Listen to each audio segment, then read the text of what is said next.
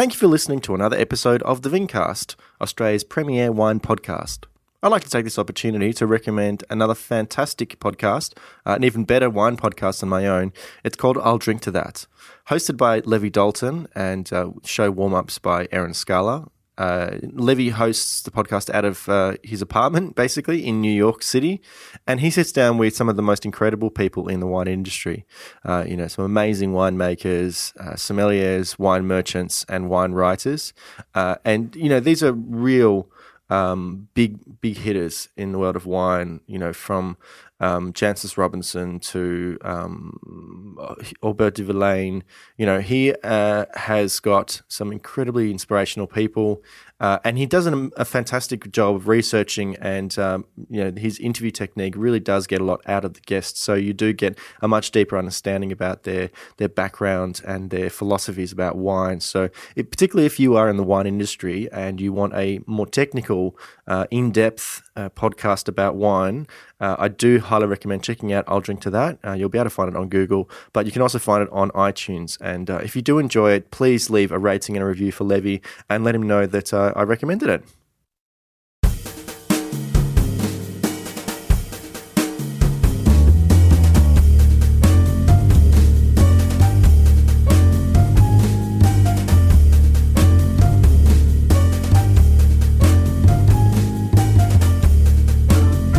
On episode 107 of the Vincast, I chat with the wine detective herself, Sarah Ahmed, a wine writer based in the UK that specialises in the wines of Australia and Portugal.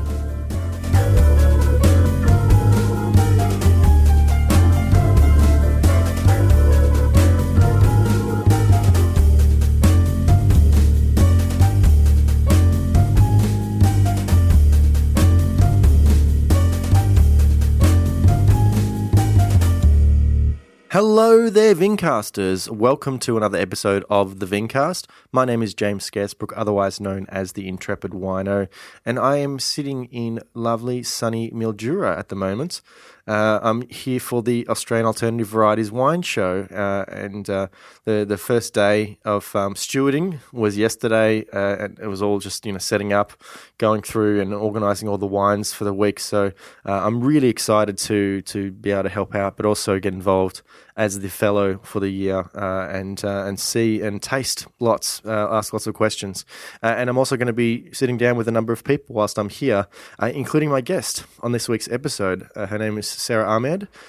She is otherwise known as the Wine Detective, and she is one of the foremost authorities on Australian and Portuguese wine in the UK, travels quite extensively, and writes for a number of different publications. So she's the guest international judge for the Alternative Varieties Wine Show this week. So I thought it was a fantastic opportunity to sit down and find out more about her. So please enjoy the episode. If you do, stick around to the end so you can find out how to get in touch with us. But until then, I'll see you on the other side. Sarah, thank you for making some time whilst we're both here in Mildura for the Alternative Varieties Wine Show, and welcome on the podcast. Thank you. I usually ask my guest at the start of each episode if they can remember if there was a particular experience they had with wine that possibly set them on the path to a career and passion for wine, or if it was a gradual thing. No, it was. There was definitely a scales fall from the eyes moment where I realised that wine was a living thing and was capable of changing in bottle, and I suppose. In fact, I bought my partner a wine tasting course for a Christmas present, and I was brought up in a family where we didn't really do wine. My parents had the occasional bottle, but it certainly wasn't part of our family culture. And at university, I wasn't that into wine. I mean, probably Kim Chalmers would be very excited by the fact that I, would have magnums of Lambrusco, but I think it's probably not the sort of Lambrusco that Kim aspires and Chalmers aspire to make. Yeah, but Lambrusco, but as a student, it was fruity and fun and very cheap. Yeah, exactly. And it's not bad. So I'm definitely not of the sort of Oxbridge Wine Society school of wine writers, of which there are a lot in the UK. Okay. And so then I became a lawyer. I was a lawyer for 12 years. And so in that context, because my boss, I remember he really liked Cheveuble Beaujolais, which is one of the less familiar ones. So I remember I sort of enjoyed that. And if we went for fancy dinners, he was a big fan of Pliny Morrichet, fortunately for me, so he introduced me to that. But I would not know anything about the domain or vintage or anything like that. And it wasn't capturing you enough to kind of want to find out more. You were just like, you started to enjoy it more. But I was really into the food, to be honest. That was my focus. And I'd always loved food. I loved cooking when I was younger. And my parents used to buy these Robert Carrier magazines, and I used to... they'd buy fillet steak and let me use the brandy in the cupboard to cook with and things like that. So that was my theatre. That was my enjoyment of the sensory world, if you like. Sure. So it was about food. And then because my partner, would say when I was cooking, oh, it's this herb or this spice, I bought her a wine tasting course for a Christmas present. And she said, well, look, why don't you come along as well? So I went along, and that was the scales fall from eyes moment. Right, okay. Because, first of all, we were tasting a number of different wines alongside each other. So all of a sudden it was like, oh, so there's all these different wines, because we would just buy Sainsbury's Southeastern Australian Chardonnay or, Chilean Red or something like that, massively generic wines. And all of a sudden I was tasting all these wines that I'd never come across before, comparing and contrasting, which I just think is the best way to learn. But obviously socially, you're not tasting lots of wines alongside each other. And I think lots of people stick with, they know what they like what they know, and you're sort of in that sort of circle, that vicious circle of, which is not so good. I think with wine, I think the fun in wine is to be adventurous. So that was real scales fall from eyes. And then the wine being a living thing really came out to me when I tasted, it was a Moulin Touché in 1986. So I suppose at that time, it was maybe 15 years old. And I just remember, wine ages and it develops and becomes really interesting in the bottle. And I had no idea about that. So that was the real sort of scales fall from eyes moment. So yeah, but up to that point, you'd started to kind of change your sensory perception. Like you started to get interested in food, and presumably you were looking at different ingredients and how how they could combine and how they could change, and texture might have influenced things. And so I think it was only natural that you would start to discover wine and think about how that. How different elements of a wine, where it comes from, how it's made, how old it is, might have, changed the way you perceive the wine. Yeah, you would, I suppose because of the interest in food, you've got a sort of library of vocabulary and understanding of flavours, flavour recognition. But I think the other thing, actually, being a lawyer, and because I was a litigator, it's all about disputes, court disputes, and you're having to get your head around something new, how a process works, analysis, interpretation, so how you can use language to conceive, not conceive, to convey an idea. Yeah, but I'm also just dead curious, so that innate curiosity, which I suppose took me to law and took me into that decision to be a litigator, where, I always love the beginning of a case because you'd be finding out something new and starting to investigate it. So I think that came into it as well as the sort of food side of it. So the food side was, if you like, the sensory side, and then the without wanting to sound too highfalutin about it, the law side was the more intellectual side of, how does this affect? How does oak affect it? How does where this grape is grown affect the taste of the wine? So all of that, there was that intellectual curiosity as well as that sensory appreciation. And did you colliding in a kind of wonderful way? Did you taste a wine and it kind of moved you in a different way, and you kind of went, oh, what is it I'm connecting with? And you kind of almost reverse engineered and sort of would read up. I love to do that. I love to do that. I mean, for me, and when I write about wine, I'm not a big fan of just writing out loads of tasting notes.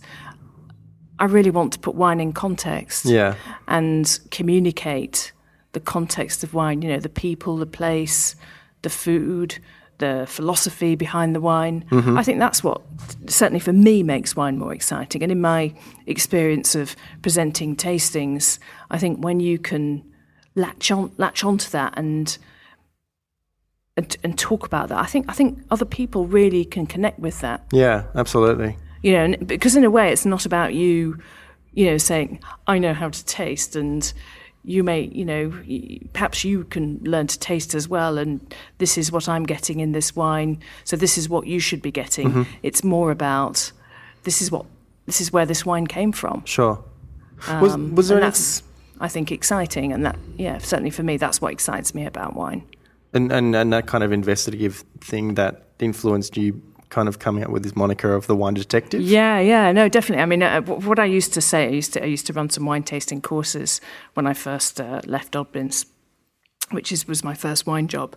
And what I used to say about the wine detective was, a glass of wine is just full of clues, about what the grape variety is, where the grapes are grown, how old the wine is, and I do think in that way, that kind of forensic, if you like, approach, thinking about the clues in the glass. And again, I think that's, in my experience, people can really engage with that, and they start looking for those clues, and they become wine detectives. And that empowers them to kind of unlock the potential to find out what wines that they like, what it is about wines that they connect with. What you do, and what you do and don't like. Yeah. It's just as important what you don't like, because then it starts you thinking about what you do like. Yeah. What was it that got you interested in food? Like, was it, did you, go and eat at reasonably good places? Where were you working? Were you in London? Yeah, I worked in London, but I was born in Yorkshire, and really. You do not have my accent. You do not have a Yorkshire accent.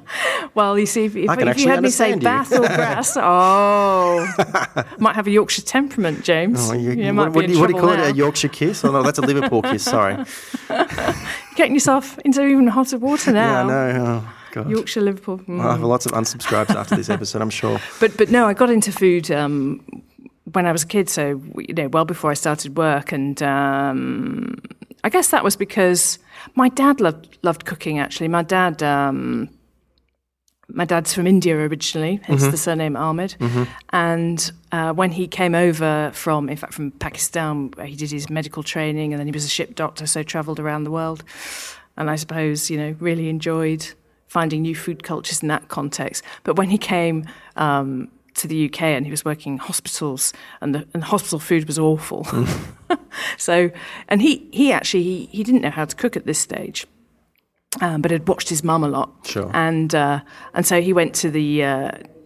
I'm surprised he wasn't chased out of the kitchens with a meat cleaver wielding chef, but he went to the chef and saw all these ingredients and looked at the ingredients that they had in the hospital kitchens, and was like, well, this all looks pretty good stuff to me. Yeah. And he just said, look, can I take this and can I cook it myself? Okay. And so he sort of taught himself how to cook, and he was very passionate, about food. Yeah. And he would do a lot of the cooking at home. Okay. He would be home at lunchtime, and in the afternoon he might have to do some calls and things, but he would often cook dinner then.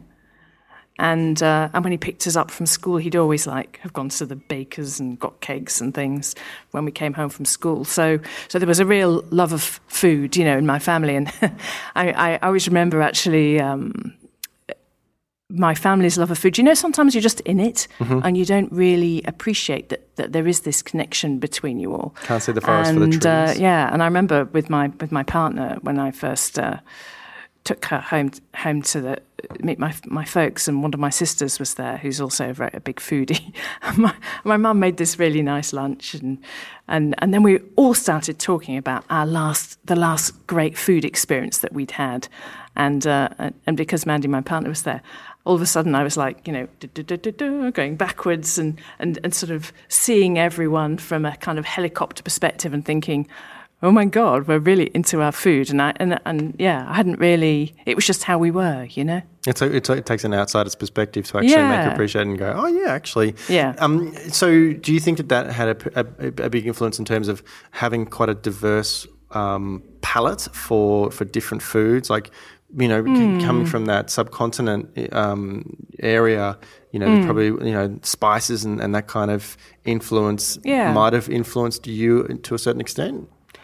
I think it's an appreciation for diversity as well. Yeah, I certainly think it's part of it. And I think when I got into wine, I felt reasonably confident about talking about flavours and aromas, and in a way which, when I used to run wine tasting courses, I think I noticed that a lot of women were quite confident about talking about what flavours or aromas they were getting in a way that I don't think guys were. And I think also guys felt more under pressure to be able to name the wine region, and show knowledge rather than actually responding directly to what was in the glass. Mm-hmm. But I think a lot of women also felt more confident about talking about flavours and aromas because, back then, I'm that old, a lot of women would have been the ones who were really, cooking and... And so, looking at different ingredients, that kind of thing, and being confident just being with at home saying, with well, that. that's lemon or that's coriander, that kind of thing. Okay. How did your parents or how did your, loved ones feel about you leaving a career in law to pursue one in wine? Yeah, I mean... Actually, for my parents, in a way, they were quite good about it in the sense that they they just kept quite quiet about it. But it's sort of afterwards they talked about it when they could see that I was happy doing what I was doing, and I think that that made all the difference for them. And I think partly James, had sort of been through that loop before with them of coming out. And they reacted very badly to that. And it took them quite a while to just see that I was happy. So I think actually when it sounds bizarre, but when it came to wine, I think they thought, actually, Sarah knows who she is. And it made it easier for them in a way to just stand back and let me do what I was going to do. They could see that, it probably would have been a real struggle to make the decision to walk away from what probably was, a reasonably, secure career in law to kind of take the risk of going to wine. Like they having, had the experience of you telling them, a pretty important part of who you are. Yeah. They would have gone straight away. Well, we know that Sarah's is telling us this. She's making this decision because it makes her happy. So. We can't disagree with her if that's what she wants to do. Then I think they felt more sort of confident that I I know who I am and I'd make the right call for me. Yeah, and they knew that I'd been stressed in the job and that I didn't enjoy it. There were parts of it that I enjoyed, but fundamentally it didn't make me happy. And my mum says, it's something I didn't think about myself. She said, "You get bored easily," And I always remember reading an interview with an actor called Nigel Hawthorne, who said, I never wanted a comfortable life, but an interesting life. And I think that's how I feel actually. So my mum's comment about you get bored easily, it's not something actually that I think about myself, because I think I tend to be very sort of committed, loyal person. I invest in things and I hate going backwards. So I don't tend to think of myself as someone who flits around. Yeah. But actually, I do like learning. Sure. I like new things, and I think wine gives you a real opportunity to do that. Yeah. I remember the day that I realised that you couldn't know everything about wine. And I thought a lot of people probably look at that and become quite depressed. And I think that's actually quite liberating. Yeah. You can always learn something new. Yeah. It's impossible to know everything. So I think that fuels you to just keep pushing forward, but also to know that, well, there's no harm, because you can never know everything. Everything's always changing as far as wine. So you made the decision to step away from law, and did you research about how you wanted to get into the wine industry, or how did the odd bins opportunity kind of present itself? Yeah, I'd love to say that I was hugely strategic person, but I'm not at all. And I think part of that move from law to wine is because I can do head stuff, but really I'm a heart person. Sure. And I tend to, do things, and it comes from the heart rather than the head. So it wasn't wildly strategic, James. But when I had to give a year's notice from my law job. A year? Yeah, because I was an equity partner. So. Oh, okay, fair enough. So, and at that point, I didn't know that I was going to go into wine. I knew that I was really excited by it, and I was going to more tastings and things. And because I had a year off, I thought, I've got a chance to make a really good decision here, you know. And so I went to a life coach who, basically got me to the point, which was pulled right from the back of my head this idea, which just seems silly. I was totally dismissive of it. I'd love to work in mine, but I was 100% dismissive of it. Thought that's silly. But she brought that to the forefront and said you can always go back to law. So then I started. I bought the trade magazine Harper's Wine and Spirit Weekly and looked at the jobs in the back of that just to get an idea of what jobs were available. And I'd started going to wine tastings after the tasting course, the original tasting course that I'd bought for Mandy. I went on that company's next, advanced tasting course or something, and I started going to Oddbins Fine Wine in Farringdon in the city, which is the original Oddbins store, very big store, very atmospheric store under Holborn Viaduct. And I met the fine wine manager there, who I got on very well with, and he used to do these monthly tastings, and I used to go along to those. And I just like the Oddbins' very informal approach. I think it really appealed to me as well, having, been a lawyer, and lots of people I think would have thought, Sarah's going to go and work for Berry Brothers and Rudd or one of these very sort of pucker wine merchants. But it wasn't how I felt about wine at all. I really loved the sort of Oddbins back in the day. So this would have been 99, 98, 2000.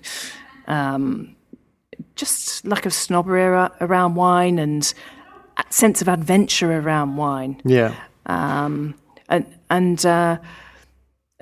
I went on more tastings and then got to know the fine wine manager, and I decided Oddbins actually was a good place to start because I didn't know a lot about wine. I really didn't. I'd maybe been to, I don't know, probably no more than 20, 30 wine tastings by then, but I was just excited by it and reading books about it.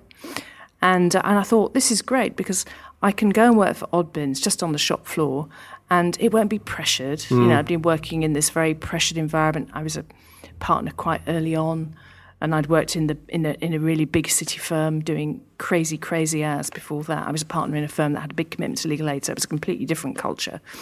But it was still stressful in a different way. So I think I really enjoyed just giving myself time to relax and just put myself in an environment where I could learn. And I knew that I would learn from the people around me in Oddbins. Yeah.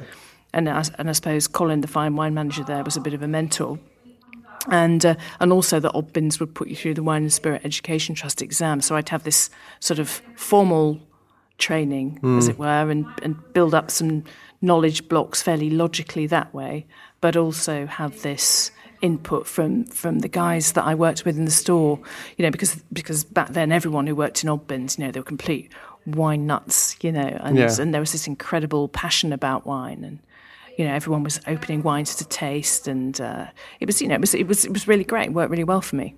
I could imagine that it would have been pretty liberating to kind of go into an environment where you had, almost all your responsibility taken away, and you can kind of, it's a clean slate, and you are learning. And I think that probably would have been quite comforting, considering that you'd stepped away from, something that you were very familiar with and had worked many years at to something totally new. Yeah. Were you influenced by wines from anywhere in particular in those early days? Did you find yourself connecting with wines from a particular country more than others? Definitely Australia. I mean, I guess because at that time, anyway, Australian wines were immensely popular. And in Oddbins, they had an amazing selection of Australian wines. I mean, incredible. I mean, there was almost a whole area in the store, in the main store, that was, I reckon we probably had about 80 different Australian wines in the main store. And then in the fine wine store,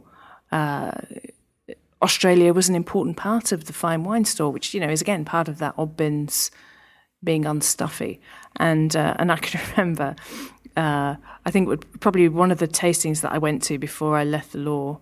In fact, it definitely would have been, because I wouldn't have spent that much money. And I went to a tasting and I bought a case of Hegis Viodier and a case of Katnook Prodigy, the 97, I remember, which lasted very well. I only had the last bottle about 3 years ago. So definitely Australia. Yeah. And because of how everyone was in the store at that time as well, in Oddbins, everyone was really passionate about Australian wines. Well, certainly and that's before what we were all drawn to. You know? It was certainly before the sort of the bubble burst for Australian wine. Obviously, the financial crisis had a big effect on the Australian wine and the export markets. Did you really relish the opportunity to be able to talk with customers, general public, and kind of learn firsthand what people were interested in knowing about, learning, and then talking with your colleagues and then your mentors as well? Did you kind of really take advantage of that experience? Yeah, I mean, I guess especially when I then became fine wine manager in that store. Yeah. So the last 2 years that I was at Oddbins, I was the fine wine manager, and I set up an email database of customers, and I had regular tastings, and I took them to restaurants, and I really enjoyed building up a relationship with the customers and understanding what kind of wines they liked, developing that trust, which I think is really exciting actually when, and in a way as now writing about wine, and especially stuff that's on my website, that's stuff that really excites me, and so people who know me and go, oh, if Sarah likes it, then it's worth tasting that. Yeah, okay. Or if, Sarah describes it in this way, then that's a wine I'm going to like. And, when I worked in Oddbins, and especially when I was managing the fine wine store, I think it was really enjoyable to develop that relationship where, you'd email someone or phone them and go, I've just got this in, I think you'd really love it. Yeah. And you're taking people on the adventure. Yeah. The adventure that excites you, come on this ride with me, Yeah. So a lot of fun in that, and I really enjoy that about presenting tastings as well. And in some ways, it's much more rewarding than writing, because a lot of writing that you do, from the tyranny of the word count, which I find immensely frustrating, because I could just go on and on and on sharing my knowledge and enthusiasm, and it's they're pretty tight word counts.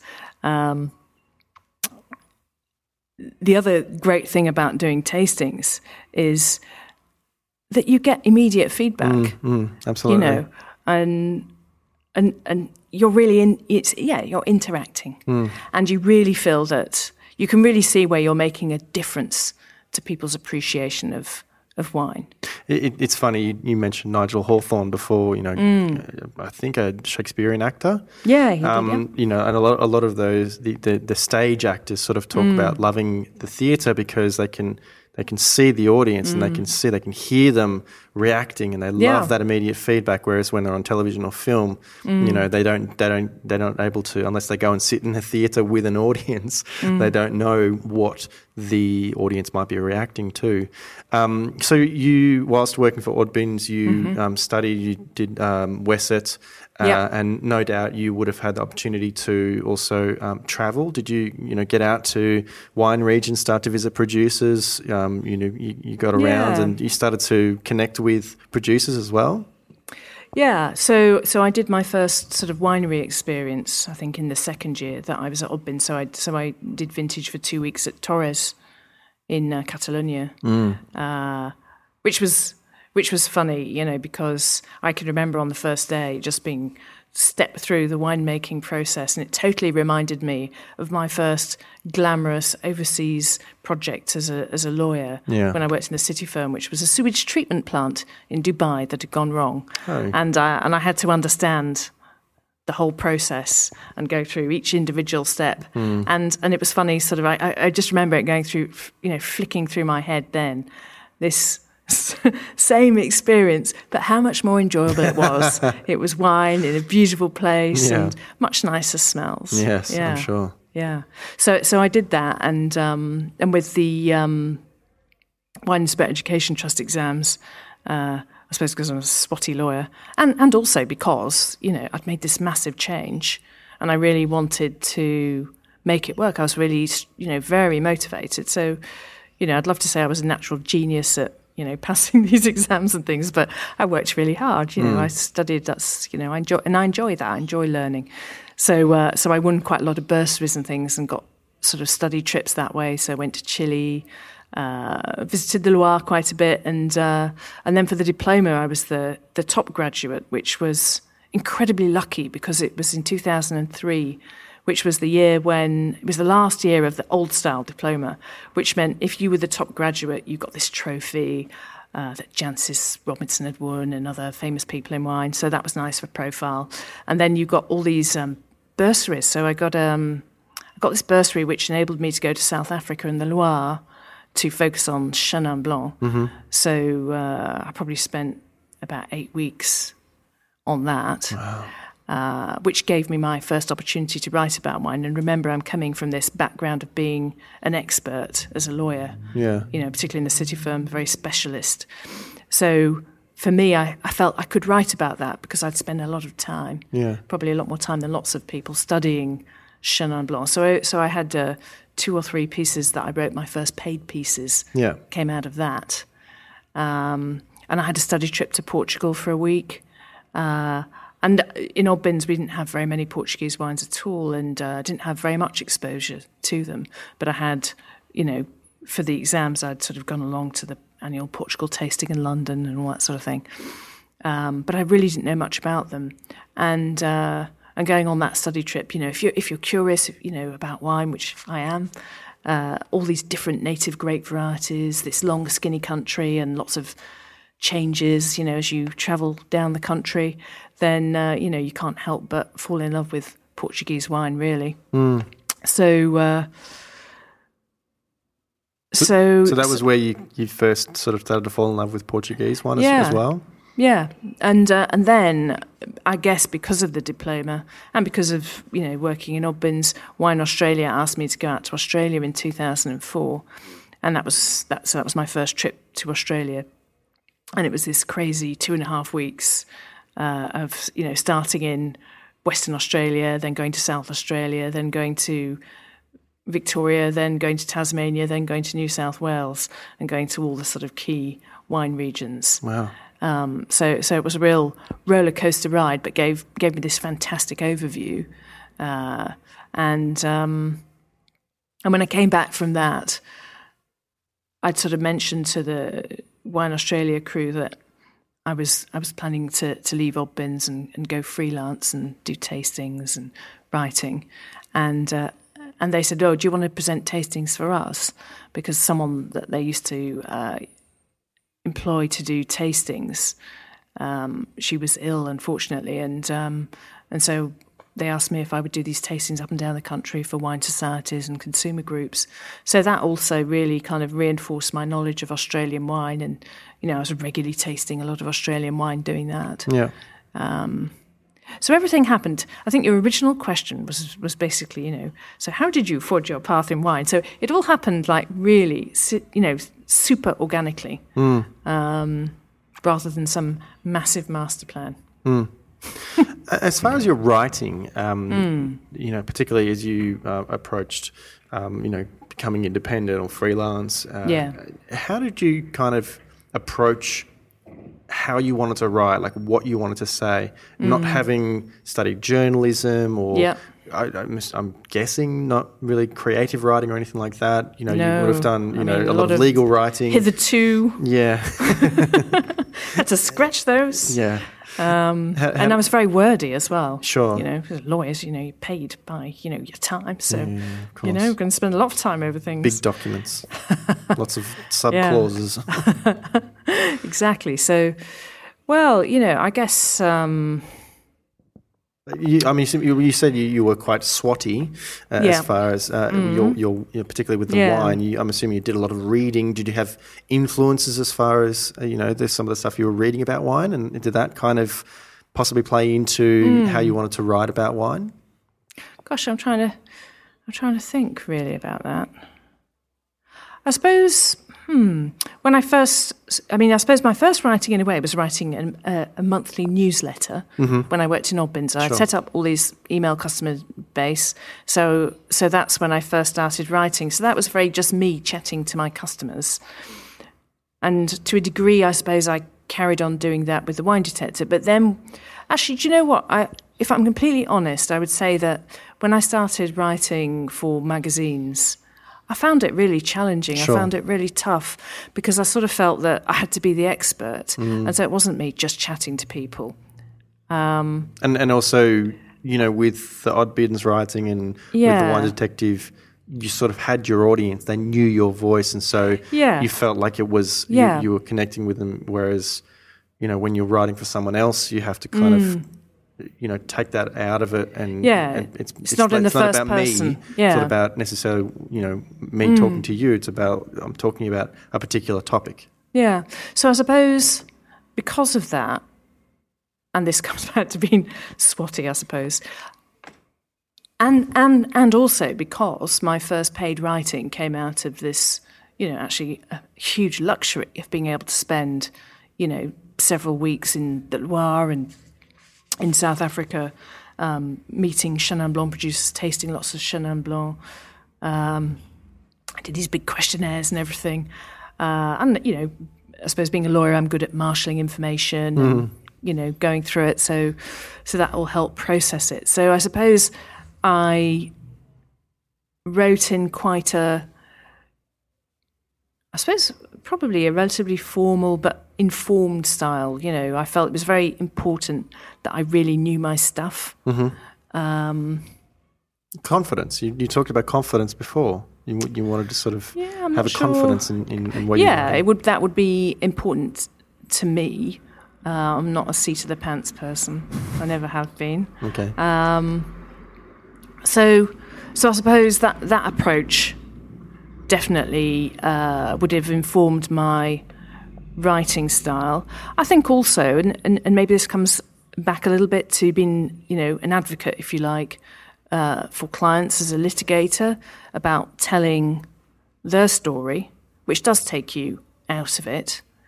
So really getting lots of first-hand information and reporting it, which I suppose sometimes I sort of think you can struggle a little bit getting your own opinion across. I mean, some writers, and sometimes I look at them enviously and think, I wish I was better at really, asserting an opinion or whatever. And I think I do it sort of in a reading between the lines way, because of what I choose to write about, and how I report it, and how you marshal information.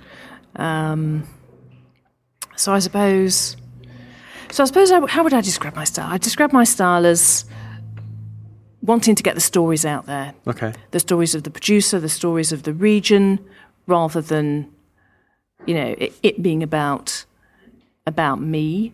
I'm very drawn to, inverted commas, underdogs. So I think the sort of enjoyment around Portugal is about wanting to share and excite people about this country whose wines I think are really underrated and below the radar. And Australia, it sounds a weird thing to say that about Australia, but I think although Australia's, had, number one position since 2004 in the UK and been very popular with commodity wines, I think it has struggled much more with premium and certainly fine wines. But that's the environment that I've always worked in with Australian wines. Has a perception for being a bit one-dimensional. Yeah, so championing that as that's something that definitely informs what draws me to a story or a wine region or a wine or a producer. And I suppose that also ties in with wanting to be learning and uncovering new trends.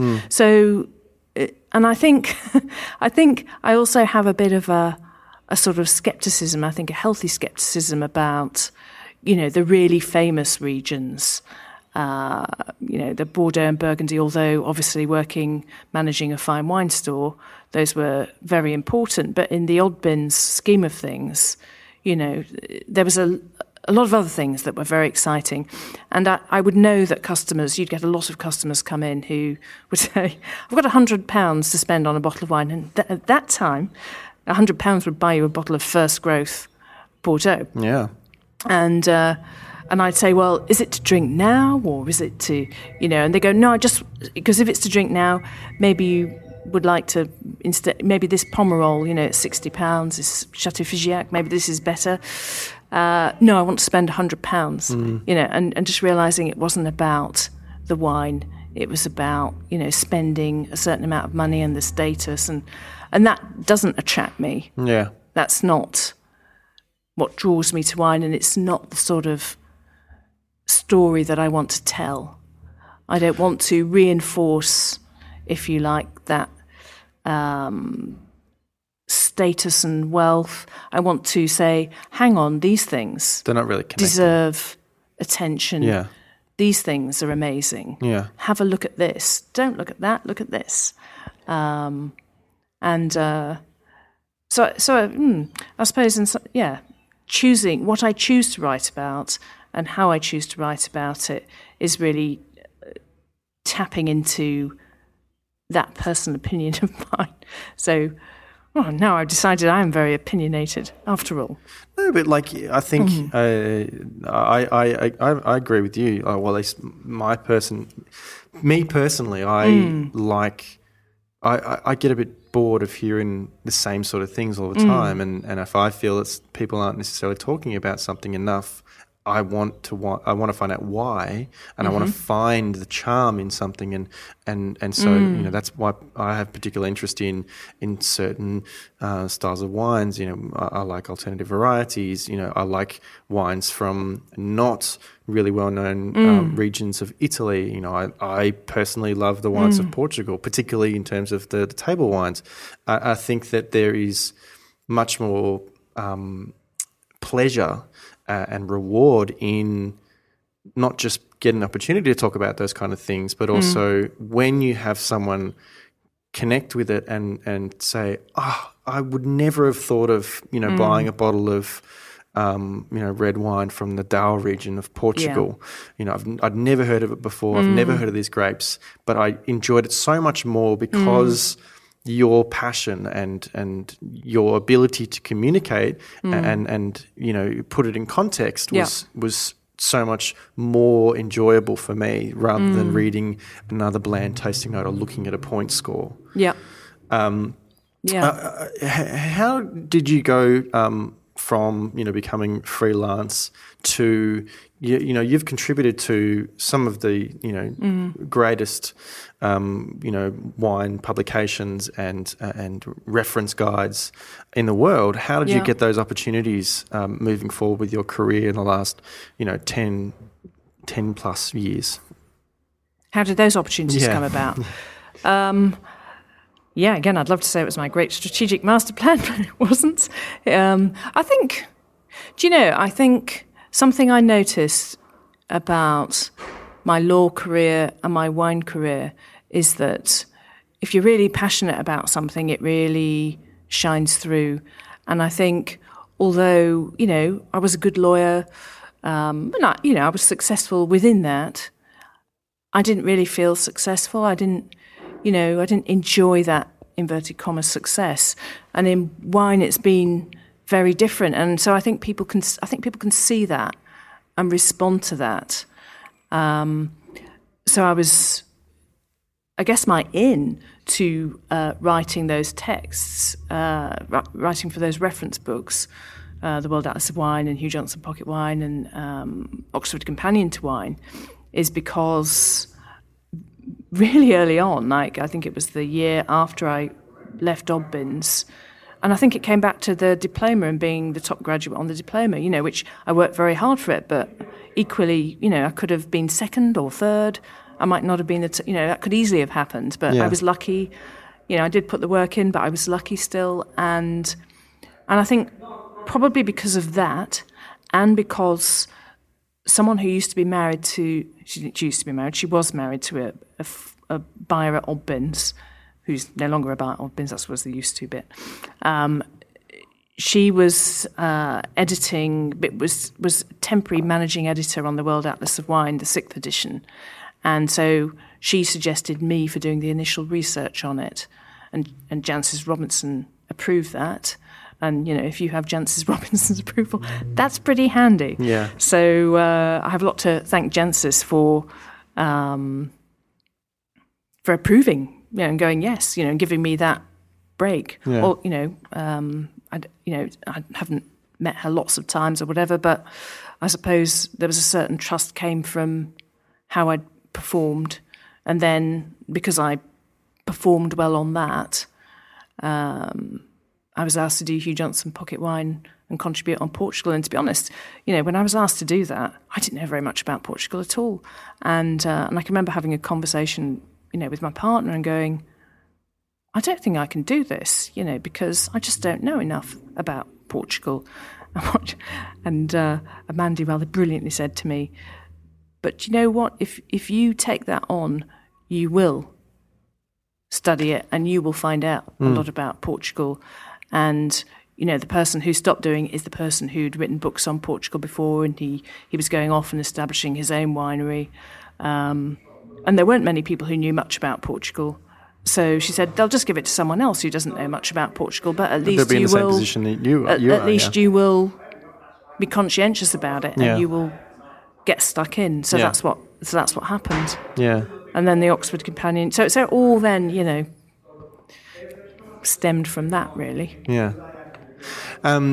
Now you've also been very involved with Wine Show, with judging, and you've judged around the world. How have you approached the opportunity to judge, and what do you personally try to get out of the experiences that you have judging? I mean, the first thing that I like to do is I like to come to the region and spend some time in the region. Yeah. And not just in a room tasting a lot of wines every day, because I don't find that of itself very exciting. So to have some context, the place, the people, the culture, the local food, I think is really important, and also to get to know the people. And then in the wine show process itself, obviously you're learning about the wines of a region or a style, but also it's the conversations with the other judges and the connections that you make. Sure. In the show, and just learning an awful lot, especially in Australia, because you're judging with winemakers, a lot of winemakers, and I'm not a winemaker, and I'm not very scientific. I know how I feel about wine, but for me, it's really fascinating to have that wine insight into a winemaker's perspective. So I find that really valuable. And also, I think it's interesting seeing the different approaches at different wine shows by the chair, by the different team leaders. So I think there's lots. There's lots to learn. It's a fantastic learning opportunity. It's not just about dishing out, your judgment of Solomon on the wines. It's that's not the most important thing for me. Hopefully, I'm doing a good job on it. But the most important thing is, it's an immense learning opportunity. Yeah. Now, of course, you're here as the the international Yeah. guest judge for the Australian Alternative Varieties Wine Show. You, of course, are very across Australian wine and Portuguese wine.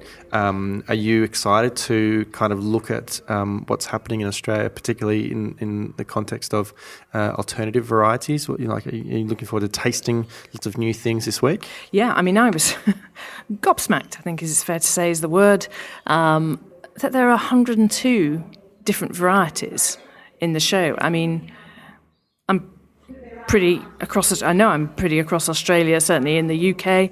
I hadn't got a Scooby. There were, that many varieties being planted and producing wine in Australia. So no, I think, I'm really looking forward to finding out more. And I guess, last year, 21st Century Vino, the event was in Melbourne, and then came to London. And that was my big updating, really, on alternative grape varieties, because Max Allen had come out to London, I think it was about several years ago, to show some alternative variety wines. And I remember sort of thinking, they didn't excite me so much. They seemed like red wines, white wines, made in an Australian style, and he showed them alongside examples from Europe, and I just thought, and they're a lot more expensive than the European ones. I just don't see what this is about. I don't get it. And what's really changed for me in the last few years, and 21st Century Vino, I think, really took it a stage further. But I'd already picked up that all of a sudden alternative grape varieties seem to be a lightning rod for really pushing the boundaries with winemaking styles. And it was almost as if producers were saying, we've got this new variety, we can just wipe the slate clean in terms of how we go about making wine, and just take a different approach, use more solids, use natural yeasts, reduce sulfur levels, but I guess principally focus a bit more on acid and tannin, on the bones of a wine, the structure of a wine, and not just the fruit, which I think Australia, you maybe don't have to work so hard to get that fruit. No. So for me, that's been the real game changer with alternative varieties. And when 21st Century Vino came to London last year, I just think it was, for a lot of UK press and trade, I think they were really surprised by actually how far Australians have pushed it and how successfully they've pushed it with alternative grape varieties.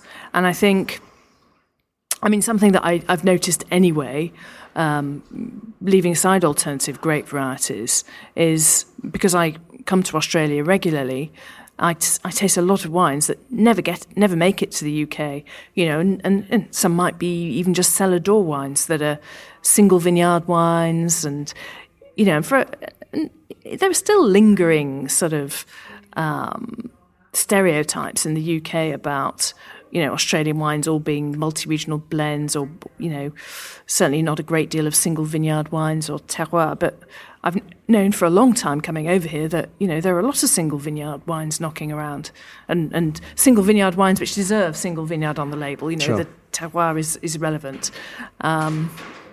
So I think one of the huge issues is that there are, some not very exciting buying decisions in the UK, a lot of conservatism. So we haven't been seeing what's been going on. And I've been quite privileged in having the opportunities to come over here, but I hadn't really picked up on that alternative varietal trend and how successful those wines have become until last year at the 21st Century Vino tasting. Yeah, and as evidenced by the fact that there are over 700 entries, record-breaking this year, it really does show you that the industry, across the board, from very small producers to some very large producers, are all investing in varying levels in the alternative varieties. So it's certainly exciting for me. I'm relish the opportunity to taste and ask questions, hopefully. I'm really interested to see what you think at the end of this week. Yeah. Sarah, I wanted to thank you very much for making some time. It really has been fascinating finding out more about your journey. Have you got any upcoming projects or anything you'd like to share with the listeners? You're starting to run some tours as well. Yep. So Arblaster and Clark, I ran a tour for them in Australia in March, in South Australia and in Victoria. Yes. And the plan is to do another tour in 2018. They want to do it every other year. So I think the plan next time, I'm certainly pushing for Victoria and Tasmania, so a slightly different diet, more of a focus on cool climate regions. You can still do some reasonably hopefully get some alternative grape varieties in the equation as well. Yeah. And also running some tours to Portugal. So great. So yeah. Fantastic. And I think, that again, because then you have the chance to share with people the place, the people, and the culture, not just trying to lift it off the page from your experience, but actually they get that first-hand experience. And I just think, especially in Australia, actually, people love the lifestyle here. It really makes a big difference when people come here, I think. And we're pretty welcoming people. Yeah, absolutely. And your website and social media accounts, if you'd like people to follow you? Yep, thewinedetective.co.uk is my website. On Twitter, my Twitter handle is @SarahWine. Please do follow. Fantastic. Well, thank you. Thanks, James. And my sincerest thanks again to Sarah for making some time while she's here in Mildura. It was really great to learn a bit more about her, and I hope you guys did enjoy the episode. Thank you for listening. If you enjoyed it, please let us both know. You can find me on social media on Instagram and Twitter. I'm @IntrepidWino, and the podcast can also be found on Twitter the Vincast. You can find my Facebook page and hit that like button, and you can see some of the pictures and links and other stuff that I post on there. Why not come to my YouTube channel, Intrepid Wino, one word. I will be posting some video footage of the proceedings of the wine show here in Mildura. I'm really excited to be able to share that experience, and check out some of the other videos that I've posted on there as well. You can find the podcast on any number of different podcast hosting apps, including iTunes, Podbean, Stitcher, Player FM. Subscribe to the podcast so that you can get the newest episode as soon as it becomes available, and you'll also be able to get access to the full back catalogue, all 106 previous episodes of the show. I'd love for you to come and visit me at intrepidwino.com. Please do get in touch. You can find me at thevincast@gmail.com. Because I'd love to hear from you. But looking forward to hearing what people thought of this week's episode, and again, hopefully get you on a future episode. But until next time, bye.